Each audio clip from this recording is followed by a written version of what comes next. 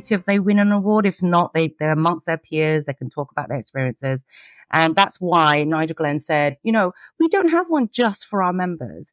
And so he literally gave us 6 months. He said, yeah, and how quickly could you put an awards together? And I'm like, oh, I don't know. It's not kind of my area of expertise, but let's see how it goes. So me and the at the time of it, Sean Cahill, he was our marketing manager. So we just put our heads together and said, let's find a venue, let's get some categories out. And within 6 months, we had an award ceremony. And the first award ceremony, we attracted about 450 people, which I think it was a great achievement, given that we've had 6 months to prepare it, and you need about 2 months to actually get the entries in, promote the event. So 450 people, I think it was a massive achievement. And, it was a great team effort. We pulled out all the stops, and I think we delivered really well that year. And that's how it started. And then we had 2 years of that, and then obviously 2 years of COVID. And now we're into our 5th year. Actually, Nigel, I've spoken to Nigel a couple of times while I was here, but also the Property Managers Association Scotland just started doing awards a few years back.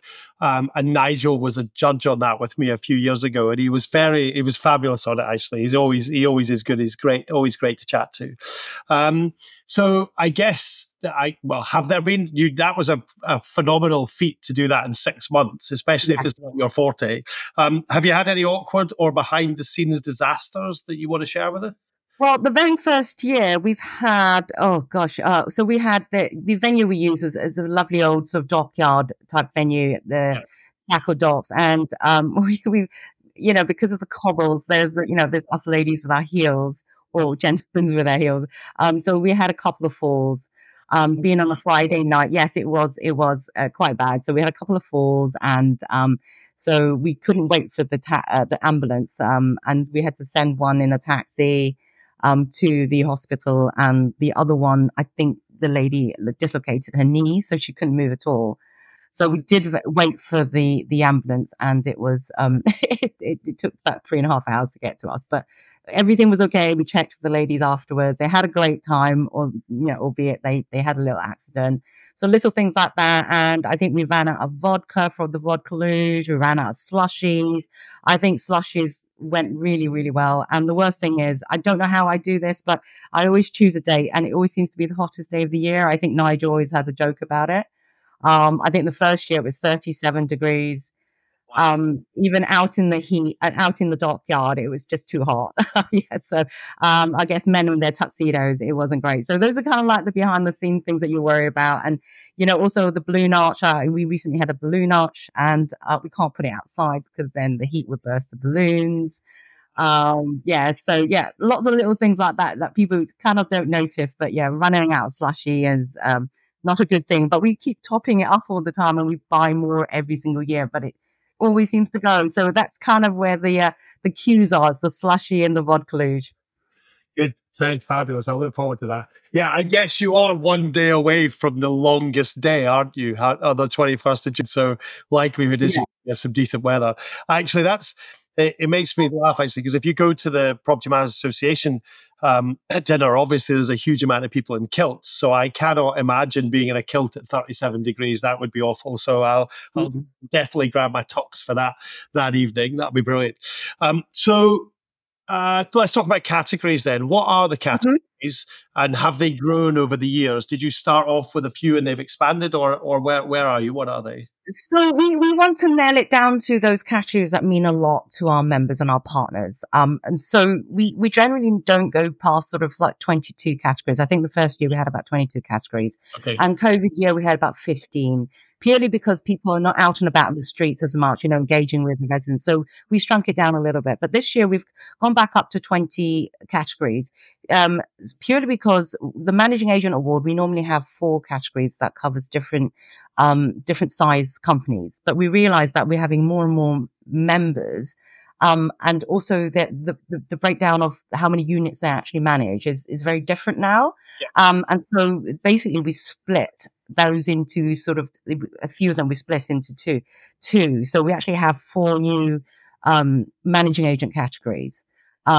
So different units. So say the first one is under 500 units. So before that was clumped into sort of like under the 1000s. But if you're a new member, you kind of like competing slightly with more of the medium-sized companies when it goes above the 1,000.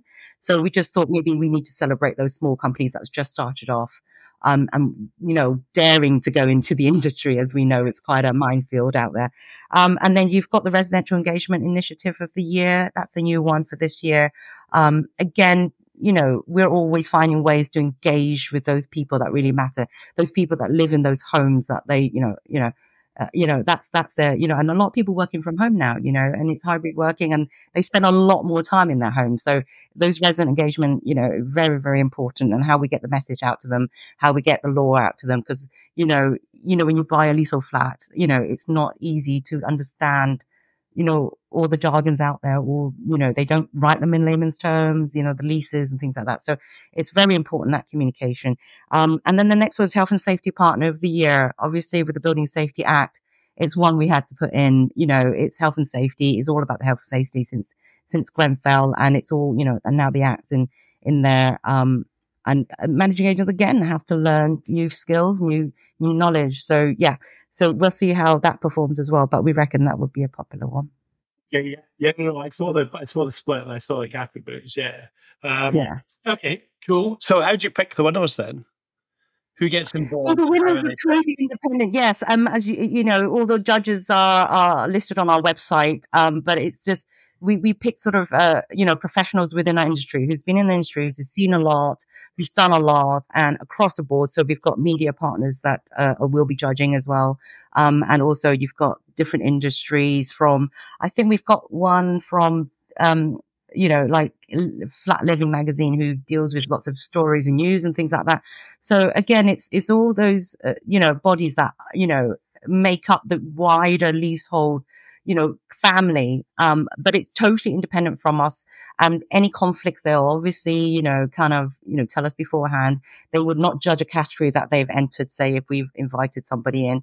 And so it's totally independent. We give them some categories actually we've removed people's names and things like that, so it's judged on a level a playing field. So so they would get the information. They would come together and then score them. And we don't know. We don't influence that at all. We just literally it's all digitally done now, like our podcast today. So they go on a Teams call or Zoom call and they discuss it amongst themselves.